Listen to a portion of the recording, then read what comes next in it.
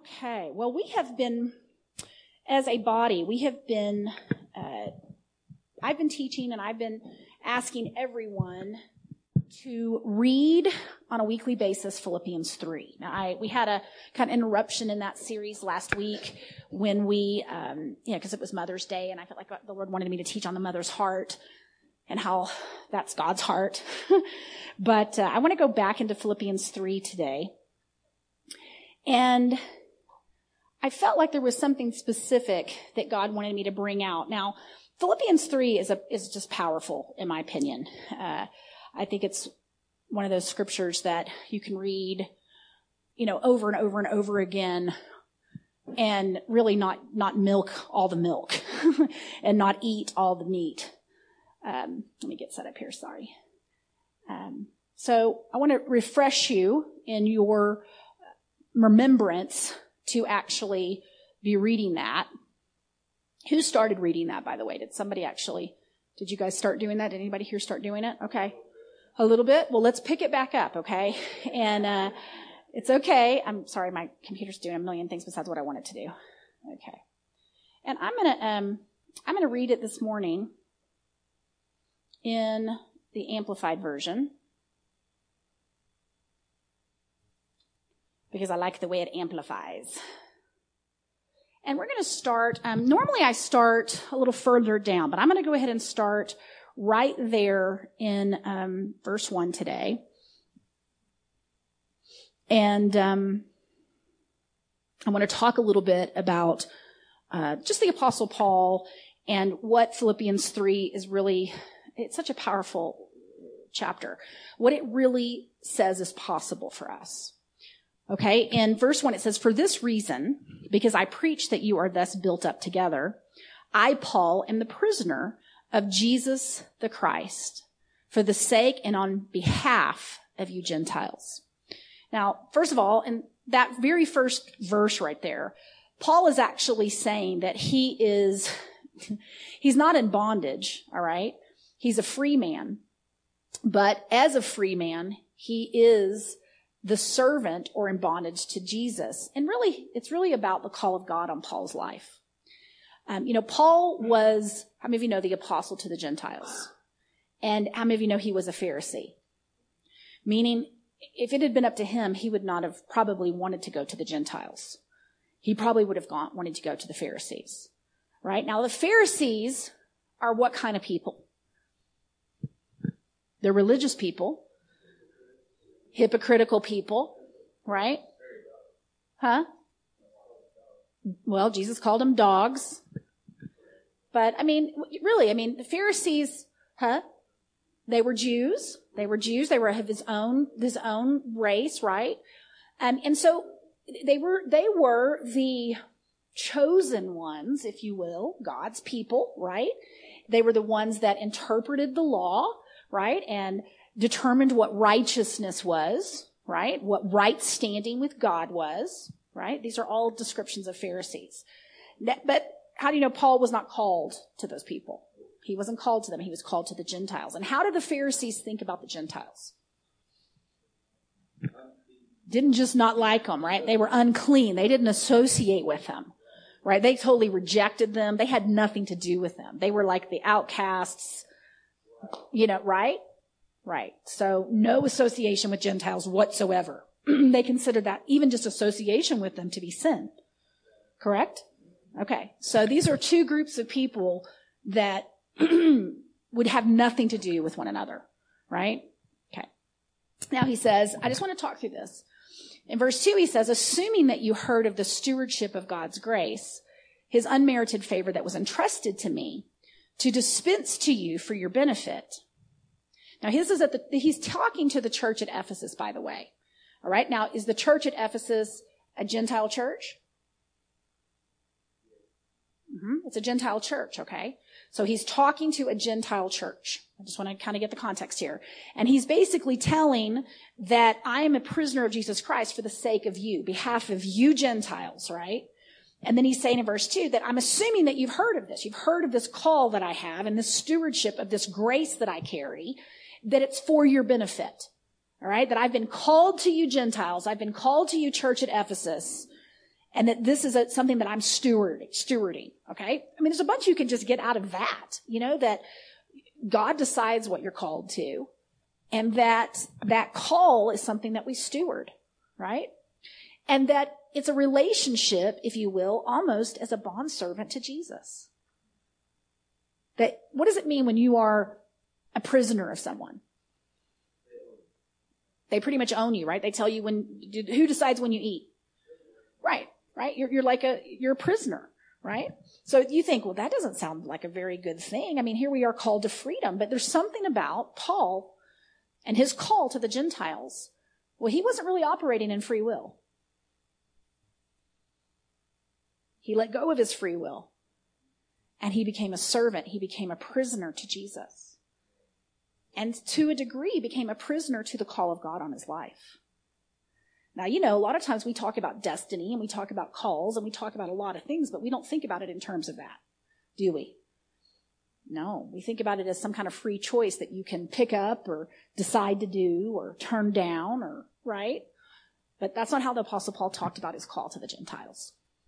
That's not the relationship he had with the call of God in his life.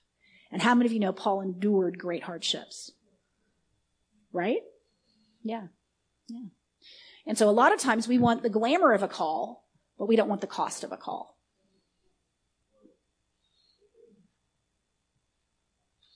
And let me tell you, there's both. There's both. And he says this, verse 3, he's still talking about the stewardship of the grace that's on his life. He says, and that the mystery secret was made known to me, and I was allowed to comprehend it by direct revelation, as I already briefly wrote to you. When you read this, you can understand my insight into the mystery of Christ. Now listen to what Paul is actually stewarding, because it's an unbelievable thing that Paul is stewarding. He's stewarding the revelation of what actually happened at the cross. He's stewarding the revelation of Christ in you, the hope of glory. He is stewarding this thing that has never been revealed, not ever in history, not ever through any of the prophets. He's carrying unbelievable revelation, right? It says here in verse 5 that this mystery, the revelation of the gospel, was never disclosed to human beings in past generations, as it has now been revealed to his holy apostles, his consecrated messengers, and the prophets by the Holy Spirit. And it is this. I'm in Ephesians 3. I meant to go to Philippians 3, but this is so good, I'm just going to stay with it for a second. It says, verse 6, it is this, that the Gentiles are now to be fellow heirs with the Jews, members of the same body and joint partakers, sharing in the same divine promise in Christ through their acceptance of the glad tidings of the gospel. Now, I'm going to read here for a minute because this really does set up Philippians 3 really well. It says, for of this gospel, I was made a minister according to the gift of God's free grace. Now, let me just say this. As a minister of the gospel, you are made a minister of the gospel by God's free grace. Right? A lot of times people think you earn your way into being a minister. Right? But you don't. You do not earn your way there. It's a grace. It's a free gift of grace that God puts on you.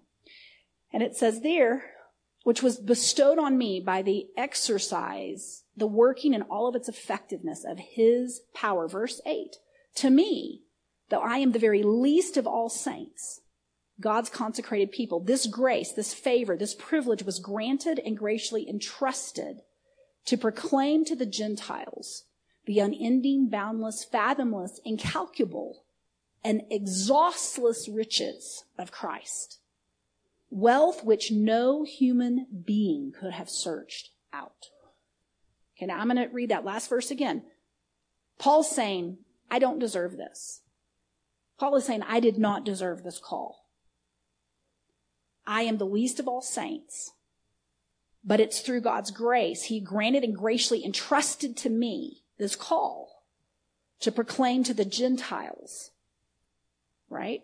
The unending, listen to this, boundless, fathomless, incalculable, and exhaustless riches of Christ, wealth which no human being could have searched out. Now I'm going to go back to verse 3, and it says, and the mystery, the secret was made known to me, and I was allowed to comprehend it by direct revelation. Okay? So here, Paul was an apostle, not because he walked with the 12 during Jesus' ministry. Paul was an apostle by direct encounter and by direct revelation from God. Right? And here he's just describing a little bit about his call, about his relationship with his call, and really what his call actually is and what he got by direct revelation, which is a revelation of the riches that are in Christ, the riches of God, this unfathomable, this boundless, this treasure, which is Jesus, this treasure, which is the gospel, this treasure, which is this mystery. And can you imagine being the only person on the planet who got to know this? And that it was your assignment to explain it.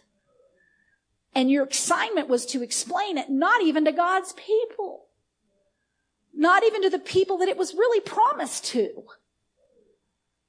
These are Gentiles. They don't know the first thing about what it means to be ceremonially clean or unclean, or they don't know all the prophecies that came down from the generations in the Old Testament. You've got to explain the glorious riches of Christ to a people that weren't even looking for it. Right? And the way you describe your call is that you are a prisoner to it. Well, actually, you're a prisoner to the one who you're actually revealing. Okay, so listen, you're sitting on information that nobody else has. Even the 12 didn't get it. They didn't understand what was happening when it was happening. You can read in other epistles where Peter's writing about the things that Paul writes, and he's like, yes, they are hard to understand. You know, I mean, the other 12 were trying to catch up with the revelation that Paul was carrying. And this revelation, by the way, was worth dying for. This revelation of let me say this, of the goodness of God. Of the unmerited favor of God towards a people who were judged undeserving, who were judged the outcasts, who were judged the rejects of religious society. Paul was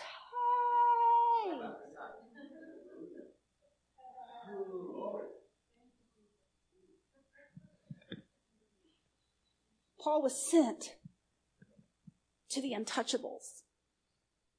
Hey! They were untouchable guys. I mean, this is the people that today are the transvestites of our society. These are the homosexuals of our society. These are the prostitutes. These are the, whatever we would consider, whatever that would be, right? The secular people, whatever that would be, right? That was Paul's assignment, right? And the very system that he was raised in was against that. Do you understand that? But he had to come to the place in his own life here in Ephesians where he says, although I'm the least of all the saints. Now, this is not where he started out. Paul did not start out with an opinion of himself being the least. Okay? Let's go over to Philippians chapter 3 and let's talk about Paul's pedigree for a moment. Because the reality of it is Paul had to be greatly humbled. Because at the heart of the Pharisaical system is self-righteousness. It's a righteousness that comes through your performance. Specifically, your performance against a set of standards, or let me say this, a moral law. Can I say moral law? Were the 10 Commandments a moral law? Okay. And then, of course, you had ceremonial law. You had a lot of different parts of the law. But overall, it was about a system of righteousness. meaning if you followed the rules, right? If you followed the rules, you were righteous. And if you didn't follow the rules, you were unrighteous. Matter of fact, the temple system and the sacrificial system was all about restoring you back to a place where you were clean versus being ceremonial unclean. Okay, so there's this idea of clean and unclean, and it was based upon the law. And the law determined whether you were clean or unclean. There were clean animals and unclean animals. There were clean people and unclean people, right? And there was a whole system set up to get you clean, right? But the problem with the system is that it never makes you clean.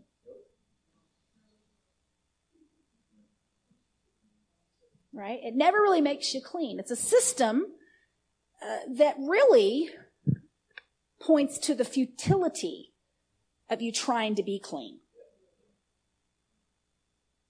And that there's only one clean one. All right? Okay. So Philippians 3 is it's kind of like Paul's resume.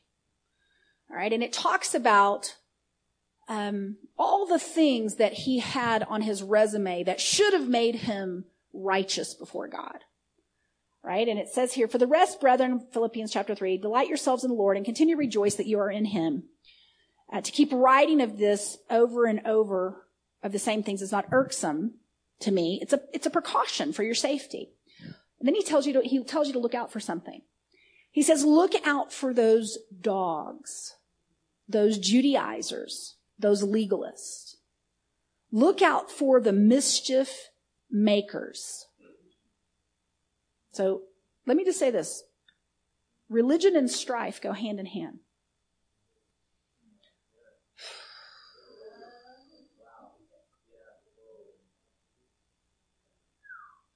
Look out for those who mutilate the flesh. Let me say it a different way. Look out for those who are concerned with outward appearances.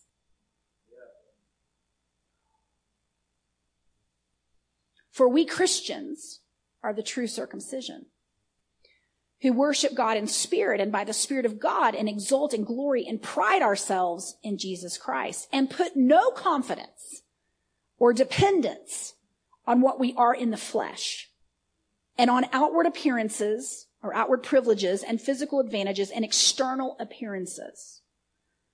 Okay. The heart of the religious spirit is not looking bad.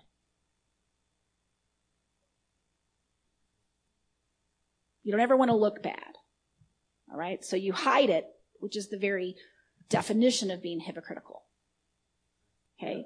And it looks a little different in the church today, but it's still, the spirit of religion is alive and well. It didn't die or find its end over in Judaism. Right? And this, when he said, look out for those dogs. Okay, I'm going to say it a different way. Look out for the spirit of religion. Look out. Paul is saying, look out. Be on the lookout for the spirit of religion. You guys, this country has got a massive problem with the spirit of religion. It is a massive, massive, massive problem. Guys, we sit in a religious day in the Church of America. It is a religious day. And I know so many of us have been swimming in it for so many years. We were raised in it, right? That we don't even know we're swimming in it, you know? But Paul actually said that you're to look out for them, right? And then he says, listen, verse 4, he's saying you can't rely on the flesh. You can't rely on people's ability to be good. And you can't look at anybody, guys, and say they're good. I don't care how good they look. They have no righteousness apart from Christ. Amen. I don't care how much they look like they've got it together. I don't care how big of an organization they are leading. I don't care what kind of feats they are doing in the name of Jesus. They have absolutely no righteousness apart from the one who died and is righteous. Okay? And so what we do is I remember one time I was in worship, and I don't even know where this came from. I was in worship, and this thing's just coming up out of my heart. It was so random to me, but how many of you know sometimes in worship, the stuff's in your heart just comes up? And you don't even know what it is or where it came from. It just is there. And a lot of times you're an observer of your own heart. And I was in worship saying this to God. I'm no Heidi Baker. I'm no Heidi Baker. I'm no Heidi Baker. And I just kept saying it over and over and over and over again. And in that same encounter with God, I was standing there before him with this crown on my head, bent down before him, and he was adjusting my crown. And it was this terrible feeling of unrighteousness. Just a horrible feeling of unrighteousness. Just, I'm no Heidi Baker. I'm no Heidi Baker. I'm no Heidi Baker. It was so random, though. I felt it. It was real in worship. But it wasn't like if you would have talked to me before worship, that was on my mind. And honestly, when I came out of the encounter, I don't even know that I really could reconnect with it right away. It was an experience that I had. The next morning, I remember getting up and coming into the shower, and he said, "Are you under the illusion that Heidi Baker's a better person than you? Are you under the illusion that she has a form of self-righteousness? And are you under the illusion that I'm using her because she's a good person?"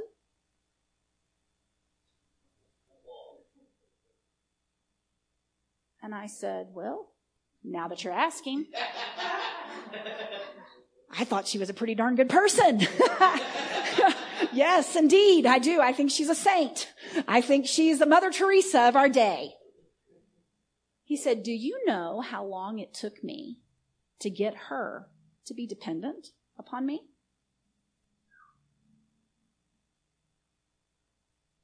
I said, "Well, of course not. How would I know that?" He said, "There is no one righteous but me."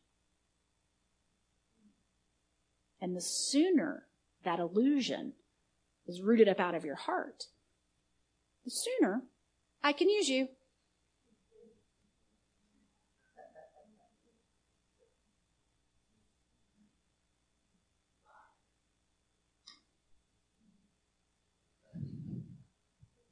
Verse 4. "Though for myself I have at least grounds to rely on the flesh, if any other man considers that he has or seems to have reason to rely on the flesh and his physical and outward advantages, I still have more." So here's what Paul's saying. In the flesh, I am the most qualified person.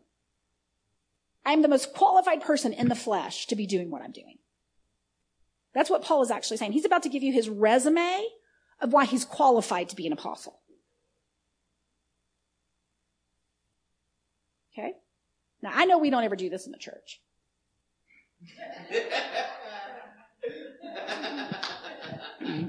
We don't ever size people up based upon outward appearances or what we think qualifies them to do what they're doing. Right? And then as leaders, you learn to hide because that's the only way people will follow you. Because if you show your weaknesses or you show any faults or whatever, well, then you're unqualified. When the only thing that qualifies you is him.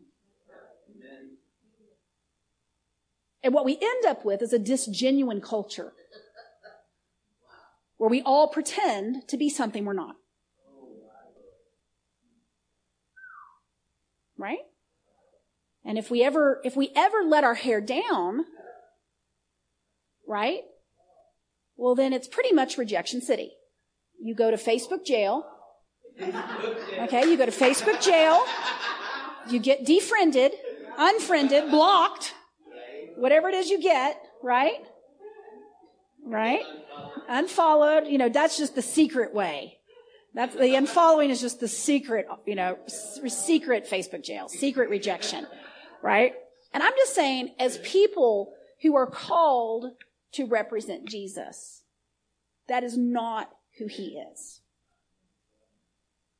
He is a come as you are kind of guy. He's a come as you are, stay as long as you want, out where you're welcome kind of guy, right?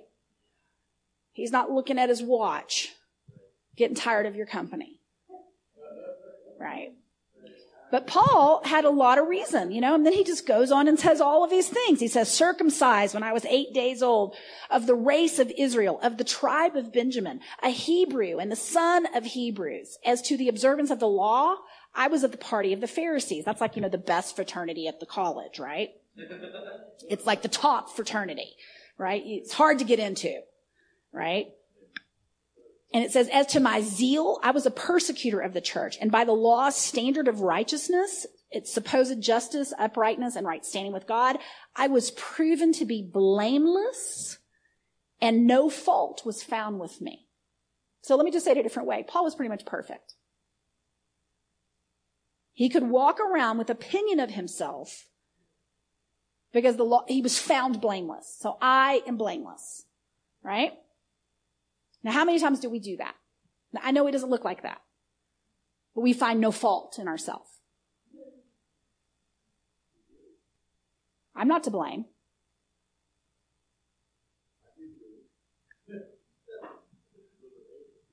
But whatever former things that I might have been gain to me, I have come to consider as one combined loss for Christ's sake.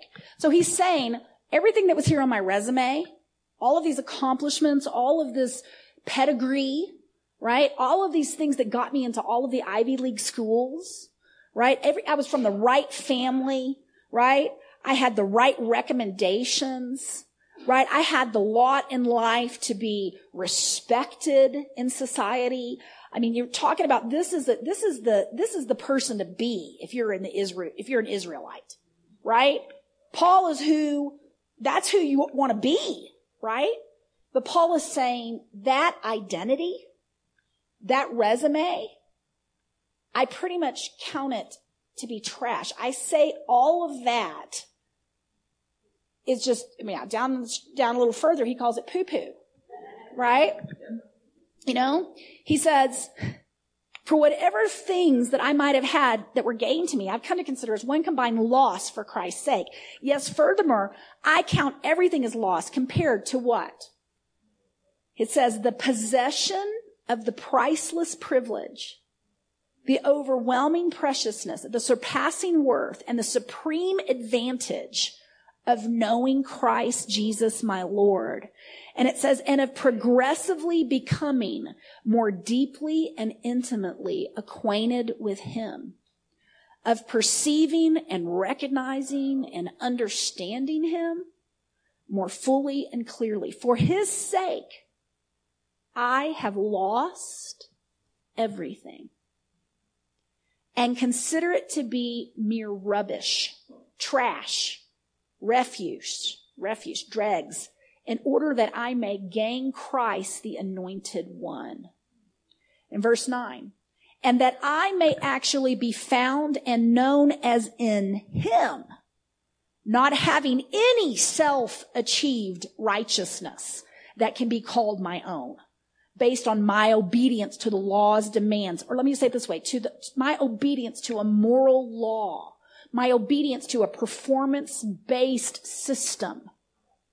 Okay?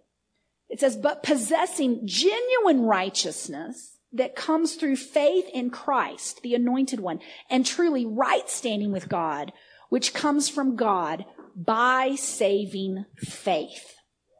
So this is such a beautiful picture of two kinds of righteousness. And it has to do, can you grab that, Chris, for me? I just need to get something. This is going to die.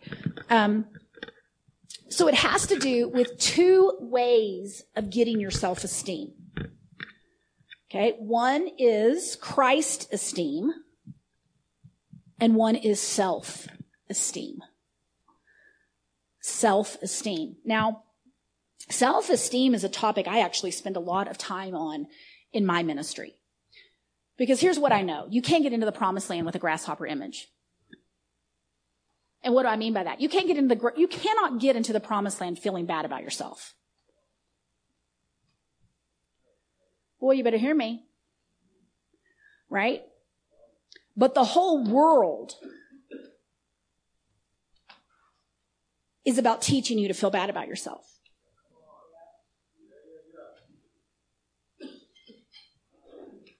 And it's not just the world, it's religion.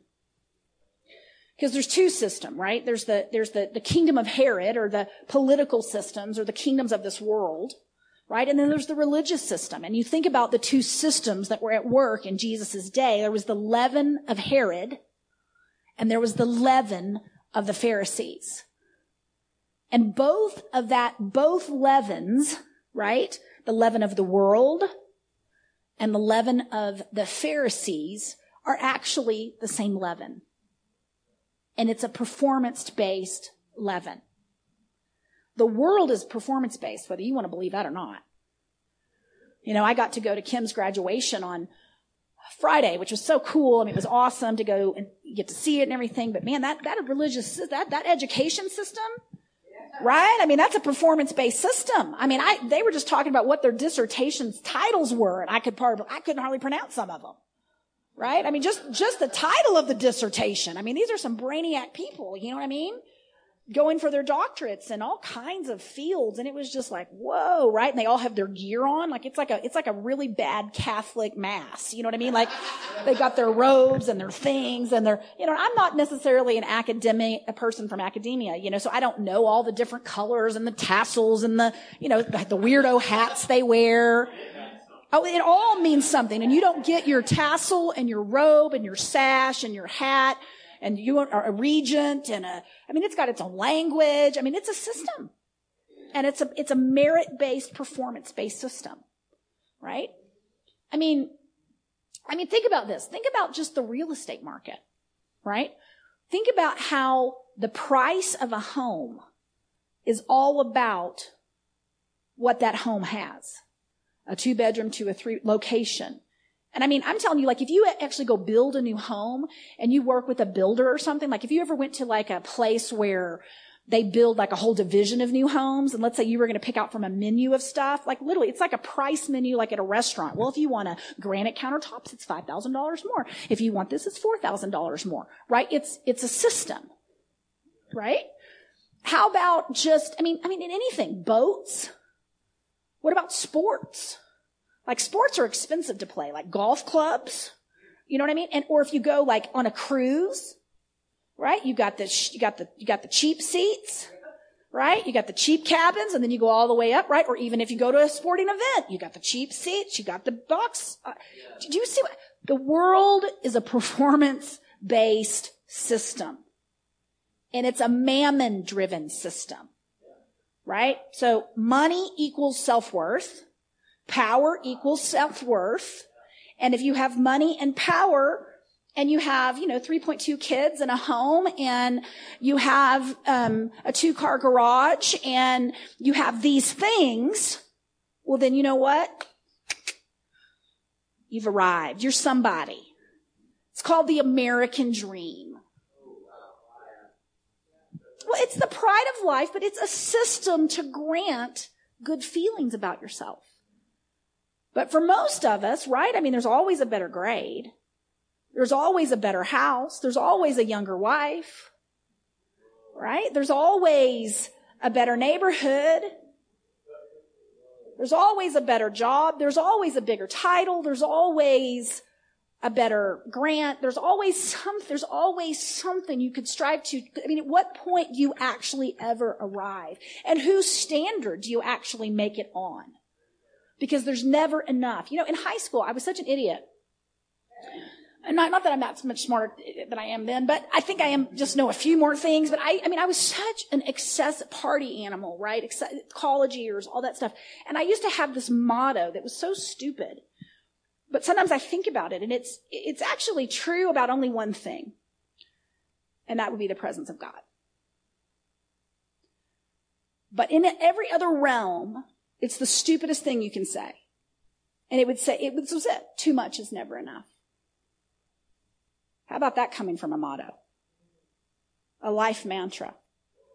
Yeah, but when you turn it to Jesus, here's what he says. I count it all loss compared to the possession of the priceless privilege, the overwhelming preciousness. He calls it the supreme advantage of knowing Jesus. See, that world system, you guys, is a false place to arrive. It's a false thing to aspire to. And it's not that there's anything wrong with any of those kids. I mean, any of those kids, any of those things. I mean, there's nothing wrong with 3.2 kids, right? There's nothing wrong with a 2-car garage. There's nothing inherently wrong about things. It's things as an identity, which is shallow and empty and unfulfilling. Okay? In religious, let's talk about the leaven of the Pharisees for a moment. Because see, ultimately, the religious get their good feelings about themselves from being good. Right? Being on the right side of goodness. Right? And truthfully, we were made to feel good about ourselves. We weren't created by God for low self-esteem. We weren't created to think poorly of ourselves and think that that's humility. That is not humility when you just have a poor self-image. All right? First of all, there's nothing more prideful because it's your opinion. It's your opinion. It's not God's opinion. It's your opinion. And your opinion of yourself is supposed to be God's opinion of you. Once and for all, God's opinion of you is the only opinion that you should be listening to. But here's the deal. Your opinion is the one that counts. Because if you aren't in agreement with God, your opinion always is the one you're going to follow. It's just how are you forming all of that? And this is a massive revelation of Paul's transition from a form of godliness, meaning, and by the way, y'all, it looks good. But you know how it's not good? You better hear me because this is going to really shake you. But I have to say it. If it stinks to sinners. If it stinks to sinners, it's not real goodness. No, it's beyond good. Because it is the litmus test of Jesus. Because let's talk about who is attracted and who is repelled. And if sinners are not attracted to what you're doing, it's religious. Oh, you better hear me. And I'm going to get louder. Somebody has to. Because we have a real problem in this country. And we actually think that we are representing Jesus. And we are repelling sinners. And nobody even seems to care. Breaks my heart. And God forbid, we've gotten to a place where we don't even recognize Jesus. And I'm telling you, if it's repelling them, it's not him. Amen. It is very easy to say where Jesus is because sinners are repenting. And I don't mean they're repenting like we think they're repenting. It's the goodness of God that leads people to repentance. It is not the rules of God. Amen. The Apostle Paul had to come out of that system. He was killing Christians. He was religious beyond religion. Right? And he had to come down to a place where he identified with the worst of the worst. I'm the least of all the saints. I barely got in by the hair of my chinny chin. Right? If it wasn't for Jesus, I wouldn't be in. Well, how do y'all know that's how it all is? That's the truth. If it wasn't for Jesus, none of us would be in. But it's really, I know that, how do I know? I know this because when I surrendered my life to God, I had to come out of a whole bunch of stuff, right? Which we do. We come out of a whole bunch of stuff when we know the Lord, right? Because why? The world system isn't it. It's definitely not it, right? But guess what? Coming into a religious system is not it either. How many of you know a lot of times we get into a ditch just trying to avoid the thing we got out of? Right? We get into a ditch just because, and we think religion is better than the world. Because at least it looks good. But we have to realize that it was what looked good that killed Jesus. Yeah. Whoa. What looked good actually crucified. They didn't recognize him. They were good and didn't recognize good.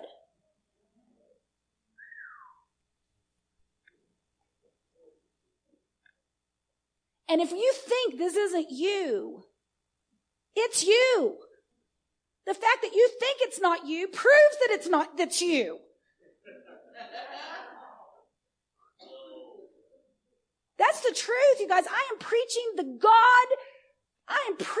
truth. And until we can wash transvestites' feet, we have no right to speak into their lives. That is the cold, hard truth. Because guess what Jesus does? He gets down there in the dirt. He gets down there in the poo-poo. He gets down there in the ugliest, untouchable, most disgusting, most upsetting, most refining, refined people would never, that is who he is. That is actually who he is. That is who he is, and that's how he acts. He did not pick a single apostle from the good people. Not a single messenger from the qualified.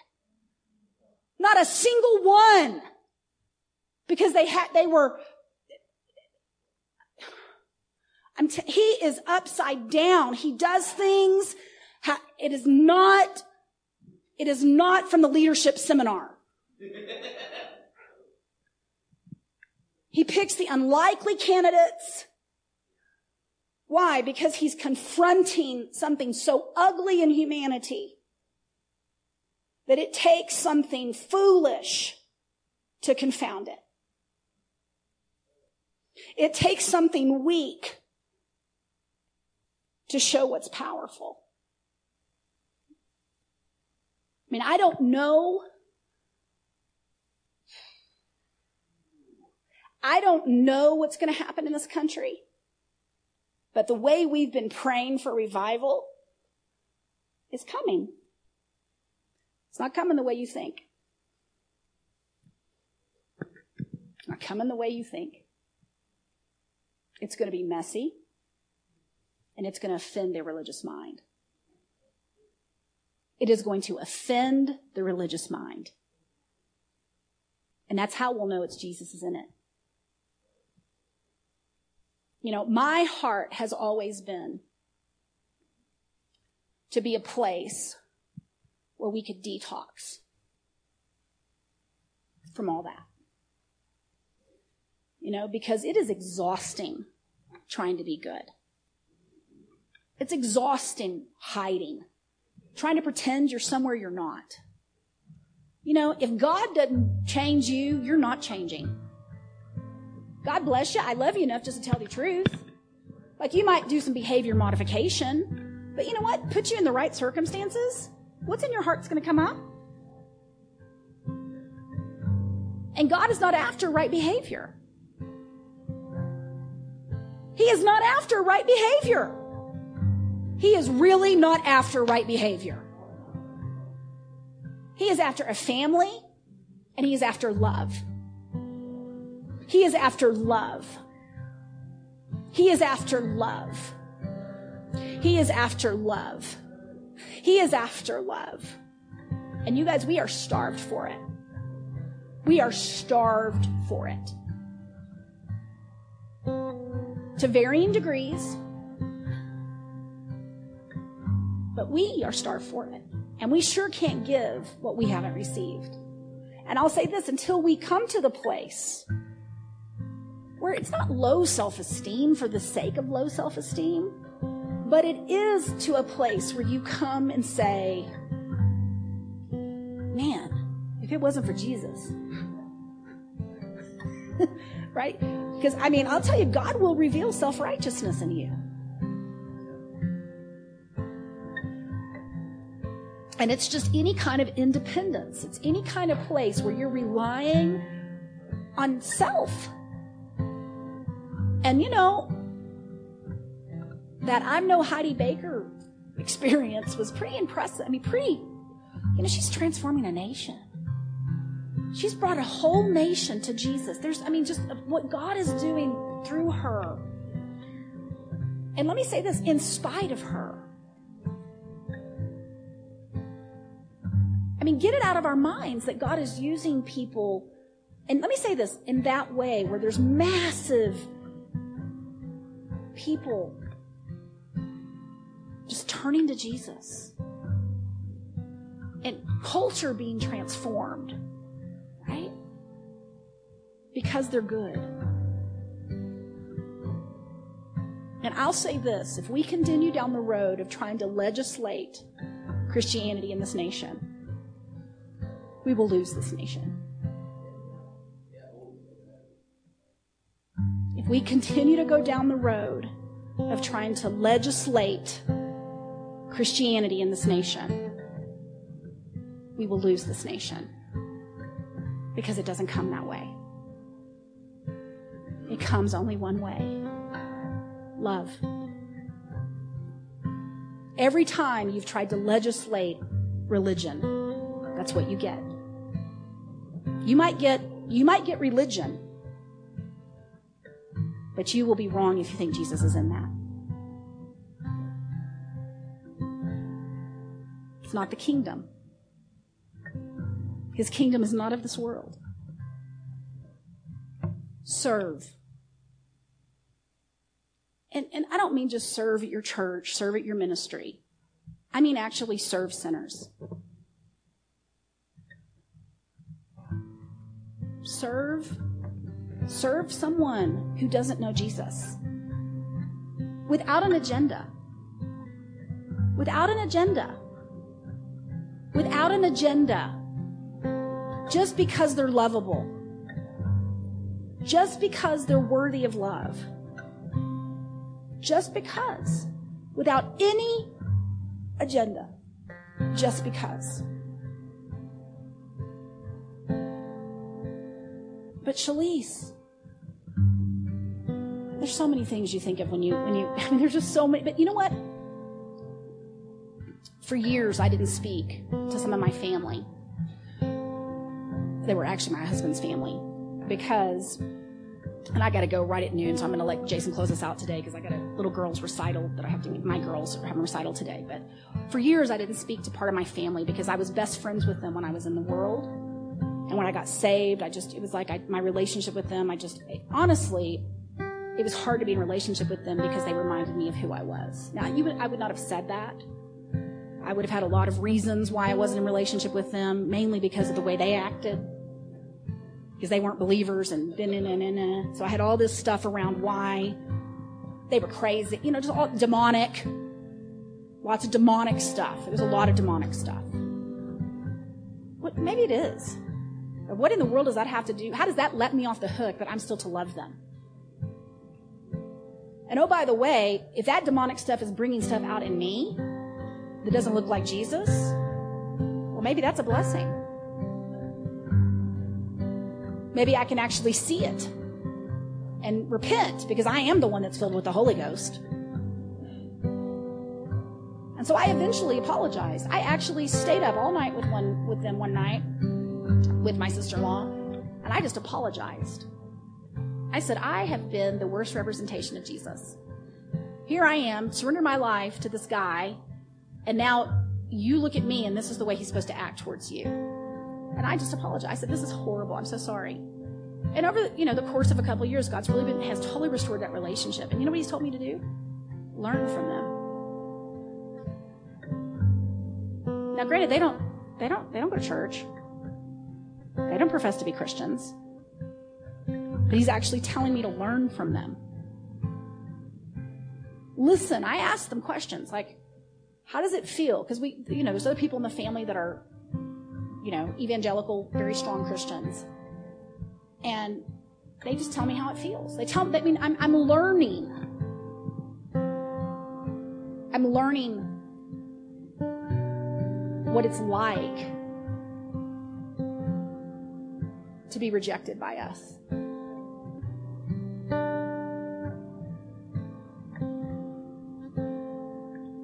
You're saying you got all that out of Philippians 3? I did. But I know this. I know we need to repent. We need to repent. And let's not be a church, or let's not be a group of people who come here on Sundays and worship God and read our Bibles and do all of these wonderful spiritual disciplines, and we do all of these things, and that we have no contact at all with people that don't know Jesus. And we have our own little Christian bubble that we've created because we think it's safe. And meanwhile, the world is lost. And then we get mad at them for doing things that lost people do. But we've pulled all of our relationships out of there. We're not in relationship with anybody that doesn't look just like us. Why? Because they threaten us, whether we admit it or not. They bring stuff up in us. They trigger us. They remind us of who we used to be. We call everything demonic.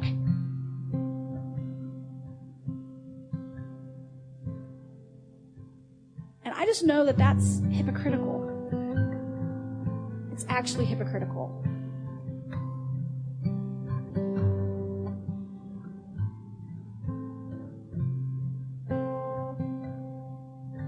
So, on that note, Jason's like, oh no, you didn't just leave me with that. I do have to go. But, Jason's going to close us out. And I mainly just want us to remember the most loving encounters that we've had with Jesus. The places where we failed the biggest.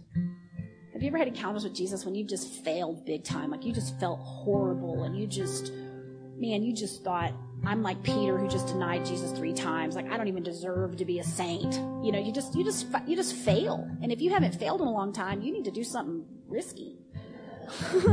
But you just blew it. You blew it big time. Like you just blew it. And then Jesus just comes in the sweetest voice and in the nicest way, and he just encourages you and keeps you going.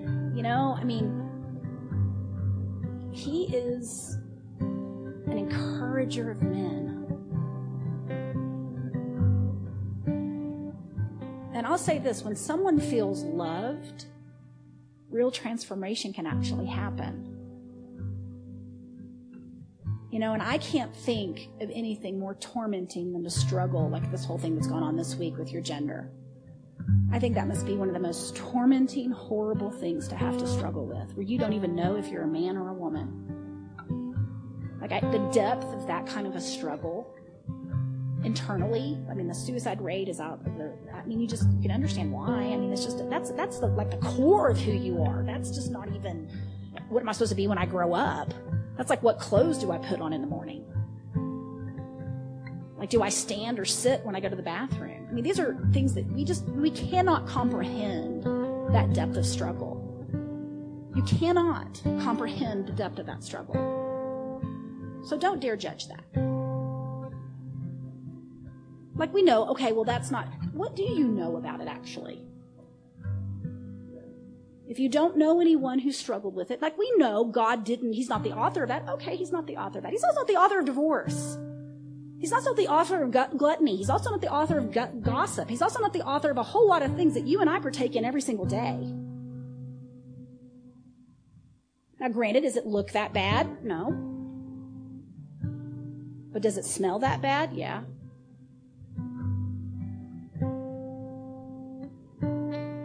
If we don't get involved at a relational level, how is it ever going to get fixed?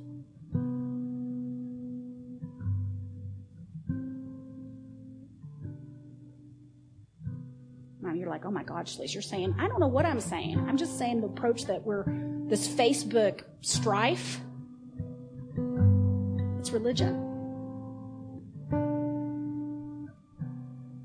And if I was a transvestite, you know where the last place I would go would be? A church.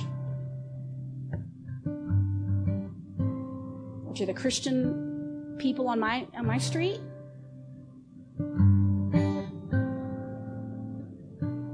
So I'm just being honest. Something's got to change. So, on that note, I'm going to go watch a bunch of 12-year-olds and 10-year-olds like tap dance and do ballet and love some people that don't know Jesus. Mingle with the non-Christian dance crew.